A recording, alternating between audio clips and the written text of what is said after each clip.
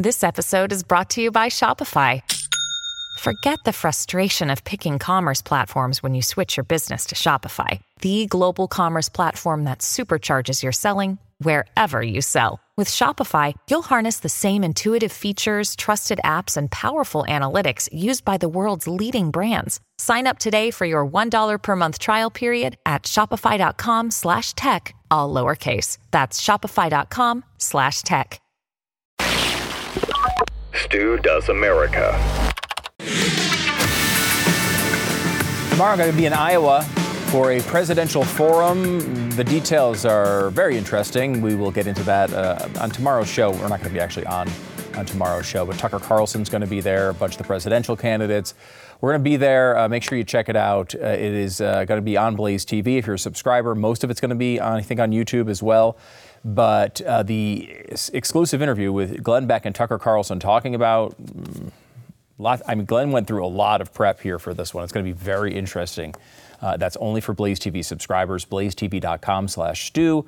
The promo code is Stu. You can check that out right there. If you're watching this show on YouTube, we would love for you to like the video right now. Helps us spread the word. You can subscribe to the channel, drop a comment below, click the bell for notifications, do all those things. We appreciate it. Justin Haskins is back today to continue our deep dive into his new book with Glenn Beck. The White House cocaine mystery has come to an end, sort of. The details are incredible on this one. We got the latest coming up here in just a couple of minutes. But we're going to start by doing Dark Future. Again, this is Glenn's new book. You can get it at glensnewbook.com. It is available now everywhere. And it's the second in the series, with Great Reset being the first one, Dark Future being the second one. Great Reset kind of says, hey, here's a plan that we're going to try to implement. As this is especially tied into when COVID was going on. We kind of know about that now. We've kind of seen the things like ESG that are part of that plan.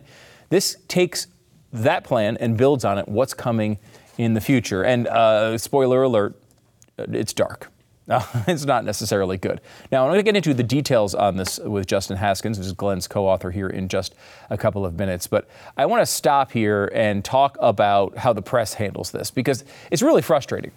If you look at this stuff and you are concerned about it, and you're concerned about the future of your country, you look at these types of plans and say, we need to do something to stop this. The media's response to that is, it's not even happening. You're a conspiracy theorist. This isn't even going on.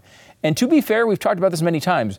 There are conspiracy theories associated with a term like the Great Reset that aren't true. And that was one of the reasons why Glenn wrote the book, The Great Reset, to separate what was true and what was not. What's a crazy conspiracy theory online, and what is absolutely obvious from their own documents and their own statements. Now, this is all in the book. You can read both of these books and take all of this in. The book, by the way, is called Dark Future, Uncovering the Great Reset's Terrifying Next Phase. Glenn did a special on this last night as well, if you want to get even more info on it.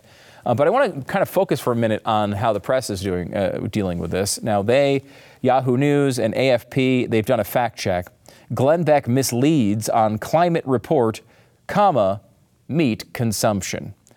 And it's a fascinating story about how the media draws these lines to try to convince you that this stuff isn't real. How do they do that? It's hard to say that it's not real completely, but they have a couple of tools that they go to over and over and over again. Let me give you a piece of this. A video from Glenn Beck. This is a video basically about the book, Dark Future. An American conservative commentator claims a proposal backed by the World Economic Forum would limit meat and dairy in smart cities by 2030. This is false. The document cited as evidence is an independent climate analysis that makes no specific policy recommendations. So, if you just read that, what you'd say is Glenn just made this up, right? He is a conspiracy theorist. He wants to scare you about the World Economic Forum for whatever reason, and there's no basis in fact here. They say, it's not like, well, there's some truth to this, but we think he's gone too far, or something like that. No, this is false, is their summary of this. The World Economic Forum calls them smart cities, this is quoting Glenn, which seems great. Progressive urban designers like the UK headquartered Arup Group, they have their own section on the WEF website. They're gaming what smart cities might look like. Again, Glenn's not saying they have all of the policies in place there. He's saying they're gaming what smart cities might look like. They're planned for 2030. your family will eat 0 amounts of meat and 0 amounts of dairy. Each person will be restricted to 2,500 calories a day. What? Each family member will only receive 3 new items of clothing per year. Now, this has been posted all over the place. It's gone viral. Of course, this means the media has to come in and play defense and interference for the administration and, of course, the World Economic Forum. This is, of course, spread around a lot. And it makes sense that it would spread around a lot. If someone's saying you can't eat meat and you can't eat any dairy and you can only have 2,500 calories a day and 3 clothing items for a year, people are going to notice that. Well, where did this come from? Is it just out of Glenn's incredible conspiratorial mind? That's certainly the impression you get by reading the summaries of these stories. When you actually read the entire story, it's a little different. It says, to support his segment, Beck cites a June 2019 report from the C40 Cities Climate Leadership Group. Now, what is the C40 Cities Climate Leadership Group? It is a collection of, it's at least 40 mayors from around the world. Now, you might say, well, what are the 40 mayors? What, the small town next to me? Are they, some liberal town with 400 people in it? No, we're talking cities like New York City, Shanghai, Beijing, Washington, D.C., Phoenix, Buenos Aires, Madrid. Like every big city you can kind of pull out, including, by the way, I kid you not, this came in, June 2019? I kid you not, Wuhan. Just throwing that out there. Wuhan was one of the participating cities. Now, this is a page. The group is a global network of nearly 100 mayors, I guess is the total number now, working to combat climate change. And they have a page on the WEF website. So this group, Glenn's saying the WEF is involved in this effort for these things to happen. It is a real group. They admit that. It does have a page on the WEF website. They are associated with the World Economic Forum. They admit that. In fact, they link to the documents Glenn's talking about. And let me give you the easiest piece to summarize where Glenn got this information. This chart, it comes from the C40 Cities report on the World Economic Forum website. And what you see here is a progressive target in 2030 of how much meat per person per year, which is 16 kilograms. An ambitious target would be 0 kilograms. 0 kilograms of meat for you. 0 kilograms of dairy consumption for you. 2,500 calories per day. 0 household food waste and 75% reduction in supply chain food waste. That is the ambitious target for the C40. Now, the defense here from the fact check is to basically say these 40 mayors don't have the power to implement this across the globe, which of course is true. We don't have a global government, at least yet. What they do have the power to is influence policy considerably in these 100 cities, which are talking about massive centers of population. And of course, they also have the ear of the World Economic Forum. We all know about Davos. Why do we know about Davos? That's not a name like New York City or Beijing. Why do we know the name Davos? Because all the really important people get together and talk about all their priorities, all their goals, all their aspirations, all the things they want to implement with all their buddies and all their friends back when they go home. They take their private jets home, they ruin the environment, and then they go talk to all their politician friends and say, you know what, our priorities should be X, Y, and Z. Now, they can't just implement those policies, at least here. In Beijing, a lot of times they can because they're centralized governments, but here you can't just do that. That's part of the reason why they say this has fallen apart for Glenn, because Glenn says, hey, this is real. And this is something you should be worried about. Now, they say, and Glenn's wording again was that they have urban designers. They are gaming what smart cities might look like. And I'm saying it's definitely going to look like this way. But here is their plan for 2030. They say this statement is false. Now, of course, if you look back at this chart, ambitious target for 2030. What does the word target actually mean? Now, I know it's a store that you may or may not be shopping at these days. It also is a word that you're not allowed to put in political ads, as Sarah Palin once learned. But the definition in this context for target is an objective or result toward which efforts are directed. So this is the thing they want to happen. Now, in their little defense, the organization says, well, we wouldn't be able to do all this as far as policy. These aren't specific policy recommendations. We're just saying that individuals need to make decisions to try to get to these targets.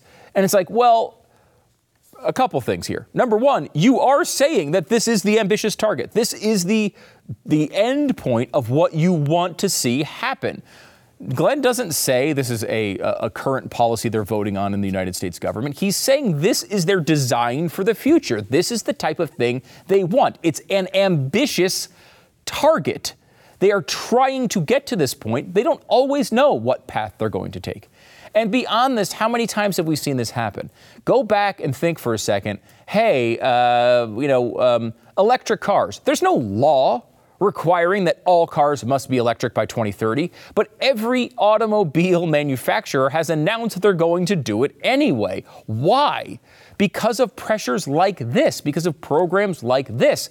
Go back and read Al Gore's book from the late 90s, and you'll see he wanted to get rid of the combustion engine. That environmental effort formed plans like this that pressured lawmakers and companies over a long period of time.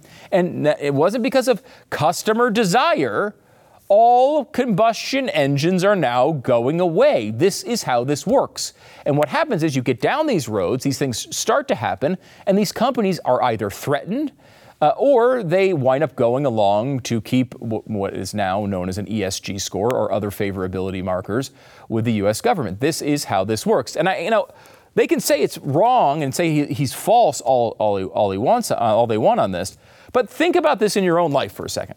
If you went to your wife and you said, you know what, I have an ambitious target to sleep with our babysitter. Now, I don't think it's going to happen. I don't have a specific plan to accomplish it. I don't have a policy. I can't force her to do it. I can't do. It's only if she goes along with it. And, individuals have to make their own decisions on that, honey. But I do have an ambitious plan to sleep with our babysitter. Would that work for you? Do you think they'd be like, well, the fact check on that one is he doesn't want to sleep with our babysitter? No, of course not.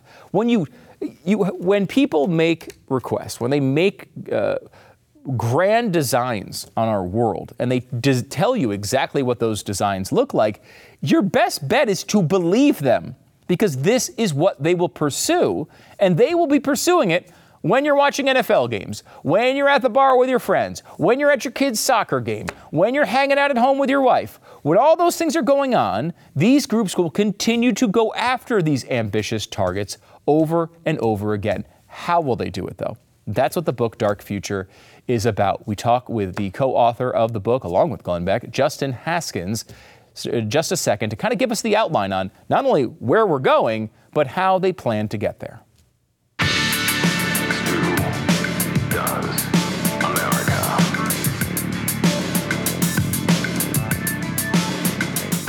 Well, maybe you want to continue to eat meat in your life. Maybe that's something you prioritize, but you want not just any meat, you want the best meat. Well, you're going to want Moink. That's moo plus oink. That's how they came up with Moink, the Moink box. Moink delivers grass-fed and grass-finished beef and lamb, pastured pork and chicken, and sustainable wild-caught Alaskan salmon right to your door. You just choose the meat delivered in every box. Ribeyes, chicken breasts, pork chops, salmon fillets, whatever you want. And you can cancel anytime. It's nice and easy. Moink, of course, it's a different type of company. The difference that you can taste, really. You can feel good knowing that you're helping family farms stay financially independent. If you're going out on the grill this summer, you don't want to put anything on the grill. You want to make this right for your family. Moinkbox.com/stew. Go there now. Listeners of this show get a free year of ground beef. A year of ground beef. That's a lot of burgers. It's 1 year of the best ground beef you'll ever taste, but for a limited time.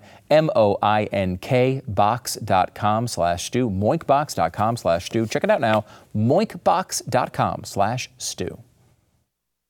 I'm joined once again by Justin Haskins. He's the Socialism Research Center Director for the Heartland Institute and co-author of the new book, Dark Future, Uncovering the Great Reset's Terrifying Next Phase, which he wrote with our own Glenn Beck and is available now. Make sure to grab a copy or two or three. Justin, how's it going? It's going great. Thanks for having me. I really appreciate being chosen over Glenn to be on the show. Yes, that was definitely, we tried to, I know. they were like, well, Justin might not be able to make it. And I said, well, I guess we can have Glenn if we have to. But I appreciate it. Thanks for coming on. I mean, you've dove into a lot of this research. You guys worked really closely together for over a year on this book. And it is sort of one in a series. We talked about that a little bit earlier this week. One of the things that kind of is part of the Great Reset, but also works its way into this book a lot, is the idea that ownership of things, of your home, of your car, of your life, is something that I think we all kind of depend on. And a lot of our planning goes into, how will I own more? How will I pay for the things that I own? How will I, use the assets that I do acquire? And the vision for the future from the elites who are trying to design a brand new system from us, the next phase in the Great Reset, has nothing to do with ownership at all, does it? No, in fact, well, it does have something to do with ownership. It's getting rid of it. There you go. It's funny because sometimes people make the mistake, and I understand this because I made this mistake as well. When they talk about the Great Reset in particular, they have a tendency to say something like, that's socialism, or this is a socialistic type system. Sure. But it's not really socialism, because socialism involves the collective ownership and management of property. But this is all about taking the property away from almost everybody and giving it to a very tiny, small number of giant corporations who then decide how that property is best used. So I think one of the ways to understand this is that there's a part of it that's a plan, and part of it is just sort of how elites see the natural evolution of things, which is also how Karl Marx views socialism, by the way. But it's like this idea that as we move into a more modern society and technology advances more, and wealth has been further concentrated in the hands of big corporations and wealthy people and governments to a big extent as well. Ownership is going to become easier for them and harder for everybody else. And that's actually a good thing in the minds of many of these people, because it's really hard to get hundreds of millions of people globally who own property and tens of millions of people in the United States, more than 100 million, that own property, to do the right thing, or in their minds, do the right thing, do whatever they want you to do, right? But it's much easier to get just a handful of corporations to do what they want. They have no trouble doing that. That's what the Great Reset is all about.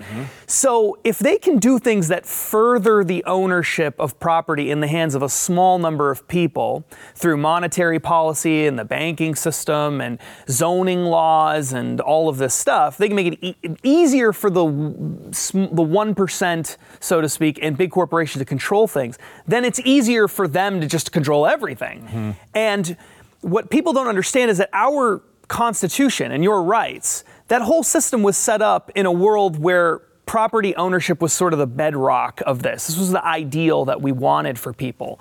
Many of the rights that you have do not exist if you don't own the property. So you have a right to own a gun. The government can't take that away from you, contrary to what a lot of people on the left want. The government can't do that. But there's nothing stopping, in most states, there's nothing stopping the landlord from saying you can't have a gun in your house. Most people don't know that. So, if it's really hard to own property, and a lot of young people don't anymore, then you don't really have a Second Amendment right, actually. Now, what happens when you don't own a car anymore? Because that's the direction the car companies are moving in. They all believe that eventually you're not going to have a car. It's all going to be either automated, or it's going to be like an Uber-like service. And this is going to be great for you because you don't have to worry about maintenance of a car and buying a car. And it's more affordable in a sense for you, right? Sure. But then you don't get to decide where you can and cannot go, or when you can leave and when you can't leave. These are the kinds of things that they're talking about doing openly. And they like this because of all the reasons that I said before. It's more power, more control for them, less control, less power for you. And the other thing is it allows them to erase history, essentially, to change things on the fly. Because if you own a Kindle book, you think you own it, but you actually don't own that Kindle book, or other kinds of Nook has that too for Barnes & Noble. I mean, you don't really own that. Right. You're just kind of buying the rights to it. It can be changed. It can be removed. It can be taken from your library. That's that's very enticing for people that want to control culture and society. Yeah, we're seeing this with Best Picture winners from the past that have scenes that are controversial. They're just being pulled right out. Books are being edited in real time, sometimes deleted completely if they're not appropriate. And it's tough because I think some of the stuff is appealing to people. I don't. Like the idea, if I were to say right now, I'm going to get rid of my car and I'm just going to take an Uber every day, the cost would probably be somewhere around the same. I would have a little bit less freedom, but I get to do, I get to watch TV or read on the way on my phone on the way into work. There are things that I can see would be appealing. Not doing the maintenance of my house. Every time something stupid breaks in my house, all I think about is wishing I was renting at that time.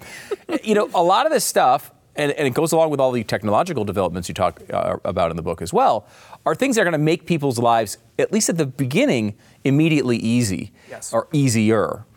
And, I see no appetite to resist that from the American people or anywhere else in the world, frankly. Yeah, that's a great point. That's true. It's not as though they are imposing the system. By they, I mean global elites, financial institutions. They are in a sense, but in another real sense, they're just kind of playing into our desires as people. We want our lives to be easier. We want the ability to have to avoid those costs. And if we can do these things, this is why these services were developed in the first place. I mean, Uber exists for a reason. Airbnb exists for a reason. Sure. These sharing services, they exist. There are good market reasons for why they exist. And so all these people have to do that have this massive amount of power and control and wealth is urge that along, make it even easier, and then make it harder for you to actually own the property. So if they can make it even more expensive for you to buy a home, which they absolutely have. The average cost of a home has gone up by well over $100,000 since 2020. Okay? The average sales price of a home, most people don't realize that, but it's skyrocketed in the midst of a global shutdown. Right. An economic shutdown. We saw massive increases in the cost of buying a home. Bizarre. That only makes sense if you're deliberately trying to set up the financial system in a way that something like that would happen. It doesn't happen from supply and demand. Right. Supply and demand doesn't cause that to happen. So they have created an entire system that is moving toward making property ownership more expensive through regulations, through monetary policy, through financial decisions and things like that. And they think that you will be happier, and in some ways we will be, but the cost of that convenience will be your freedom, your ability to make decisions. Again, if you can't own a home, because let's say every home in America costs $10 million, okay? Right. Then most people can't own a home. Then it doesn't matter if there's a Second Amendment, because you can't own a gun anywhere anyway, right? And that's the whole point. That idea is widely discussed by these people, and it's amazing how open they are about how great it's going to be when you don't actually own anything. Yeah, and everyone gets so focused on elections, which are important, but this is a totally different layer here. Let's talk about more of their vision here. Their idea for smart cities. This is something that if you live particularly in an urban area, you probably have heard politicians in your town talking about it, trying to get you that we need more of a smart city here. These phrases sound good. What's wrong with being smart? What do you want, a dumb city? But the smart city that they envision is not the one that we want. No. And again, this is another one of these things where they're able to sell you on lots of conveniences. So the idea behind a smart city is let's embed technology everywhere. Let's know what's happening everywhere in the city, not just with cameras, which is a huge part of it, but also with a variety of different sensors for water usage, for example, and rain, runoff, and all kinds of different things. Let's know what's happening everywhere all the time.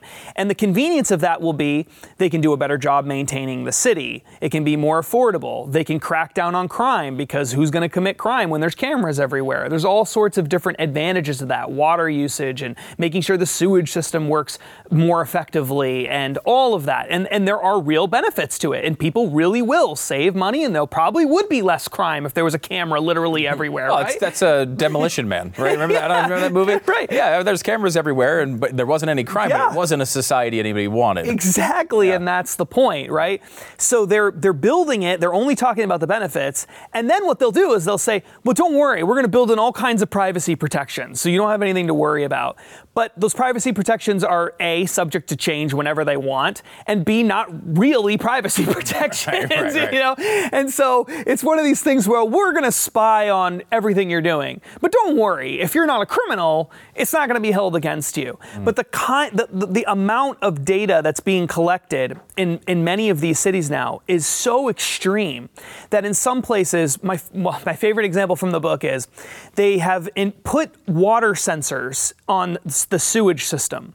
I think it was in New York that they started doing this, so that they can tell when there's a sewage overflow problem, okay? Okay. And then when they start to see this being an issue, they created an SMS text alert system so that they can inform everybody in the city area that's being monitored to stop flushing their toilets. So they're literally monitoring your use of the toilet and sewage overflow so they can control the amount of crap that's going into the system. That's literally something that they're already doing.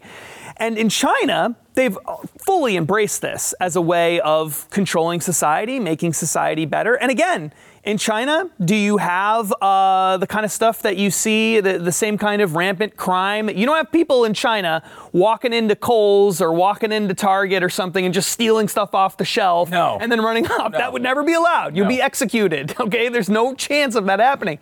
But again, we don't want that world. We don't want to live in communist China's vision for the world.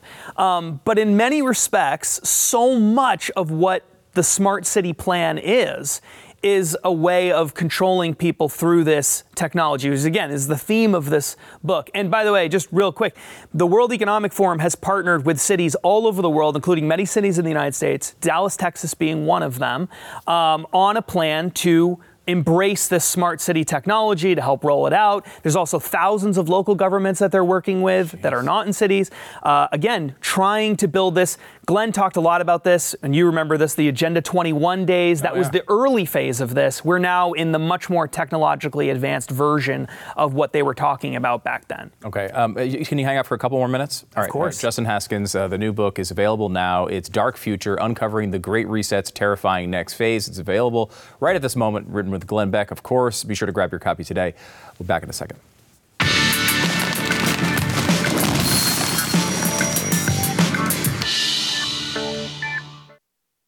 We are back with Justin Haskins. He's the co-author of the brand new book, Dark Future, Uncovering the Great Reset's Terrifying Next Phase. It is available right now. You should definitely pick up a copy.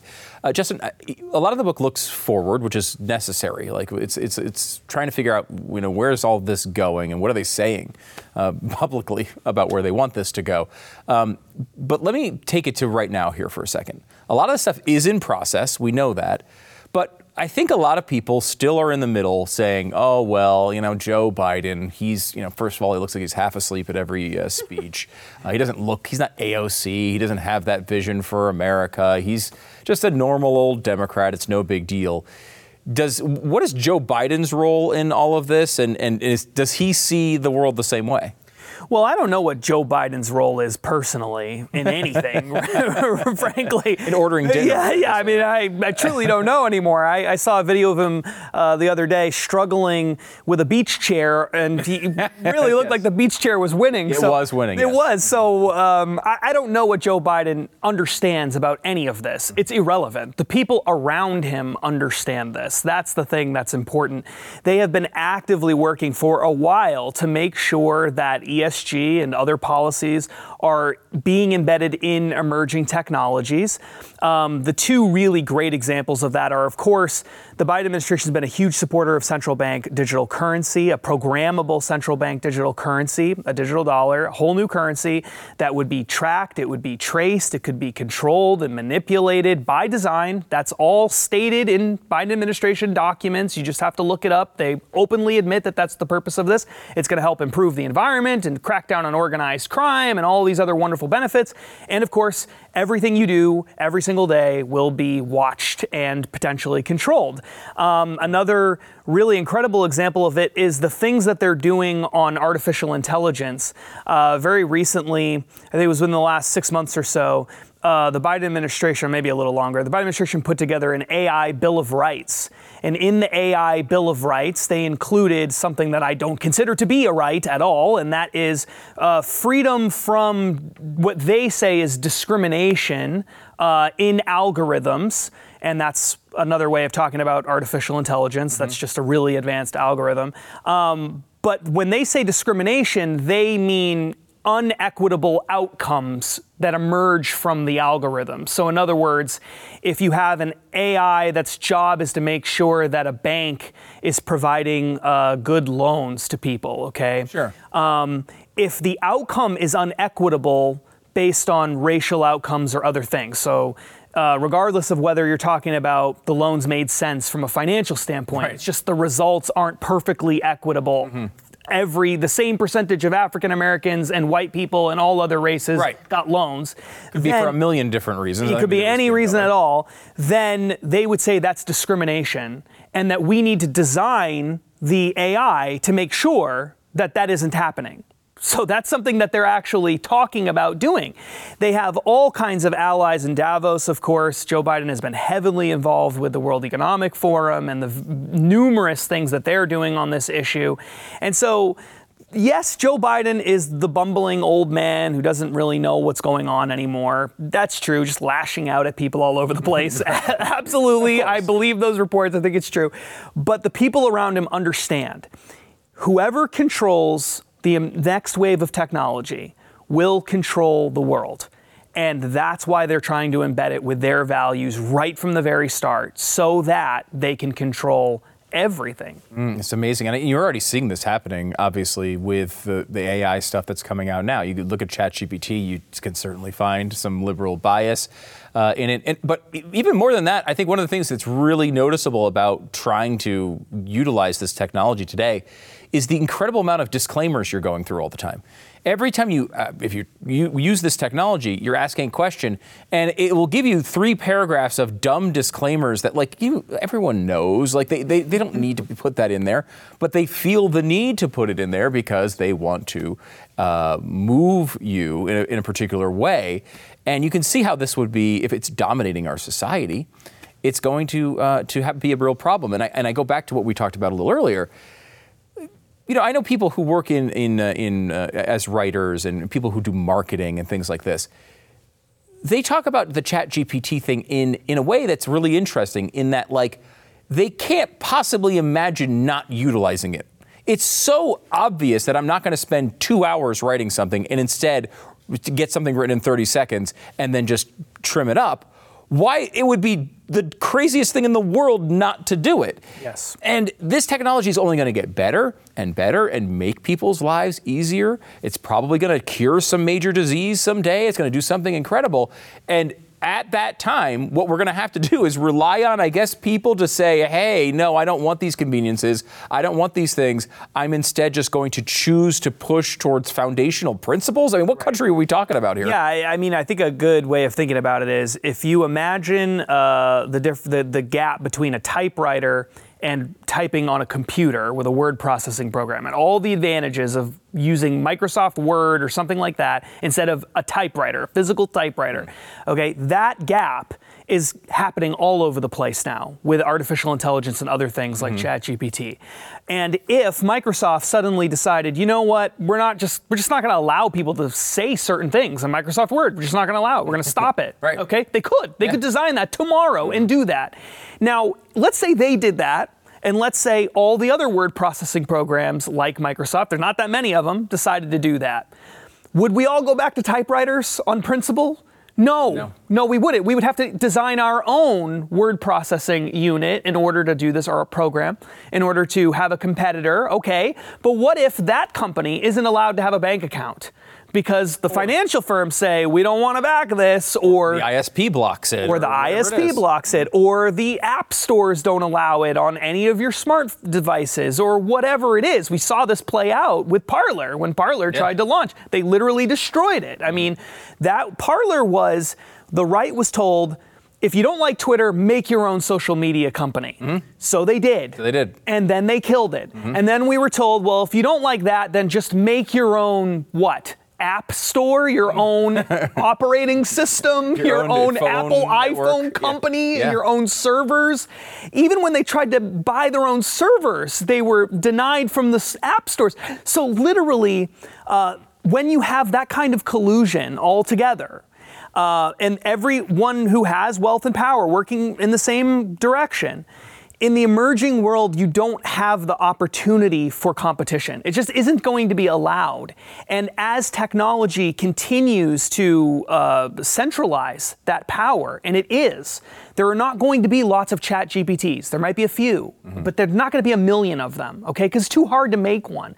As that continues to happen, you're going to have less and less freedom unless there are protections built into it right from the very start that guarantee that you have it in the first place. It's really amazing. And like, I know you are, and I'm pretty defensive of the free market, but what you're describing here is not the free market. What they're trying to implement here is not the free market. It's something else. We know what the free market is. We know, we talked about this earlier, talking about what socialism is, and it's not exactly this.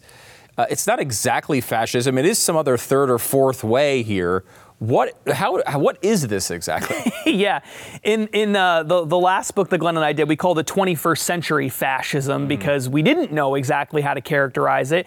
It is kind of like fascism because fascism has socialistic principles, but it's really the government in partnership with the private sector. But the private sector is really, for the most part, doing whatever the government wants. Right. That's what fascism is, for the most part. And this is kind of an updated version of that. There's no doubt about it. But I would argue that a lot of it is being fueled by central banks, which is the part of it that so many people miss out on because they're just so boring to talk about central banks and understand what's going on. But we are printing trillions and trillions and trillions and trillions and trillions of dollars. We do it all the time now. It's commonplace. We're basically operating under modern monetary theory.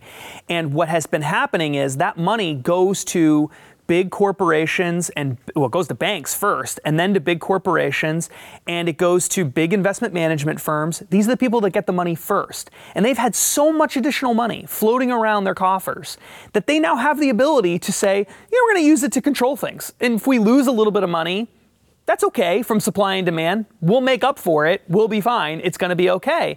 That's why you saw the stock market skyrocket when they closed the entire economy down and didn't allow people to leave their homes. The stock market went up. That doesn't happen in a free market. No. That's why property prices went up. That's why you saw the average cost of a home go up more than $100,000.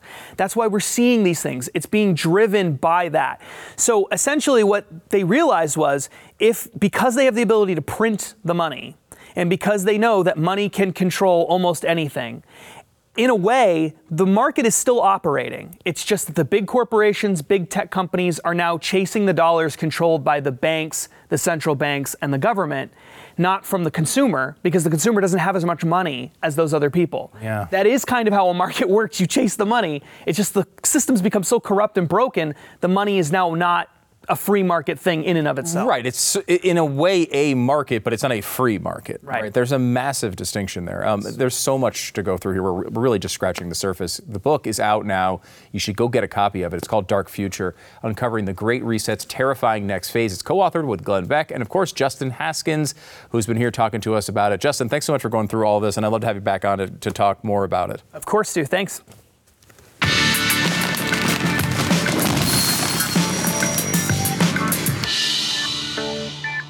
Well, life is full of routines until they take them all away from you. Sometimes those routines are better than others. Sometimes you can make your day a lot better just by changing something simple, like wearing comfortable clothes, for example. For guys, it starts with your boxers, and that's why I got to tell you about Undertac. This is the most comfortable pair of men's boxers you're going to wear. We're talking not normal stuff. This is not normal stuff. Undertac is made with modal, which I don't know what it is, but I know it's really comfortable. It's kind of like half cotton, half moisture wicking. I don't know what the heck it is. It's really, really comfortable. And it stays in place with a sturdy yet comfortable extra wide waistband. The fly design is brilliantly straightforward. Undertac is durable, ultralight, fade resistant, and shrink resistant. And the best part, they're like 30% less than the competition. So go pick up a drawerful today. Improve your life. Get Undertac. Undertac.com. Undertac.com. Get 20% off site-wide right now when you use the offer code STU20. By the way, Undertac's a great company. They donate a portion of their profits to veteran-run organizations that are actively fighting human trafficking. We all want that to stop. At least, I don't know, conservatives do. I don't know. See, lately I can't tell if everyone does, but at least some people do.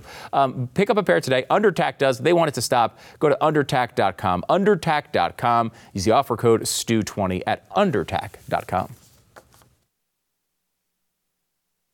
AI is kind of a fancy thing. First of all, it's 2 letters. It means artificial intelligence. But ultimately what it is it's about machine learning. And so the machine is taught. What? And part of the issue here is what information is going into the machine. Wow.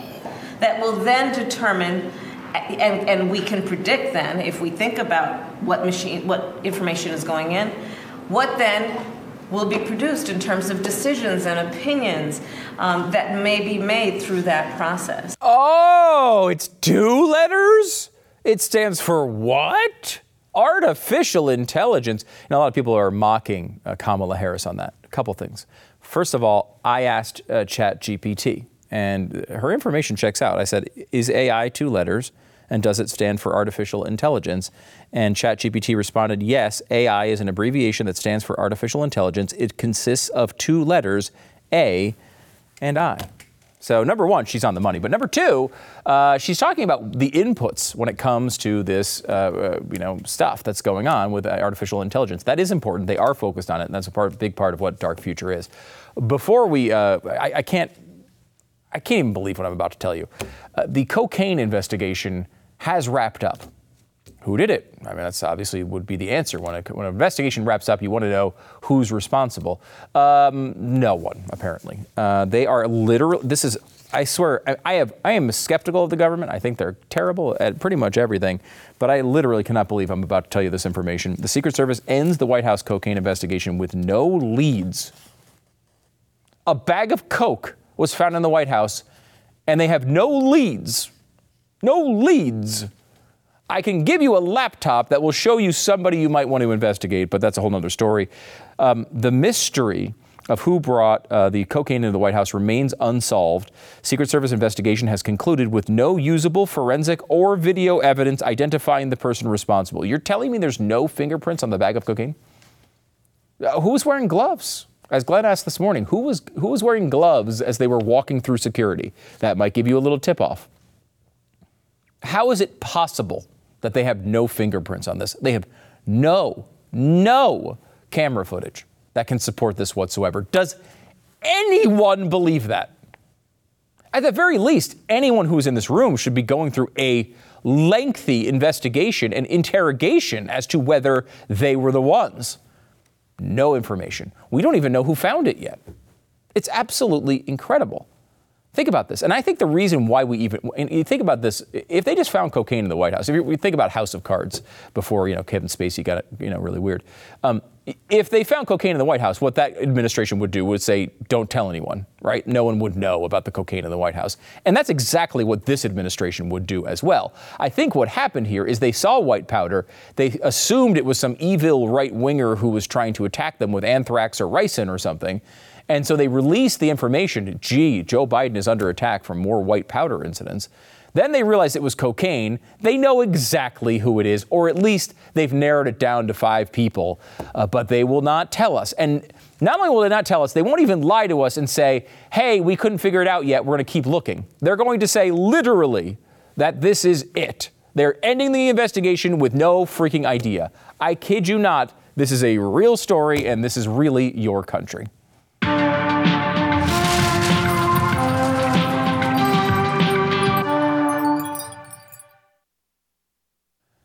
So as we're finishing up here on the show today, I'm going to fly to Iowa. And last time I was there for political purposes was in January, right before a caucus, and it was freaking cold. So this is going to be a much more enjoyable trip, I will tell you that. Blaze Media is teaming up with the family leader to host the first presidential forum of the 2024 primaries. And the best part, the forum is going to be moderated by none other than Tucker Carlson, his first public event since his departure from Fox News. So get signed up to Blaze TV. You can go to blazetv.com or go to blazemediasummit.com. Use the code SUMMIT for $30 off. You'll get an exclusive interview with Glenn Beck and Tucker Carlson, as well as all of the candidates. It's blazemediasummit.com. Use the code SUMMIT to join us, and we'll see you from Iowa tomorrow.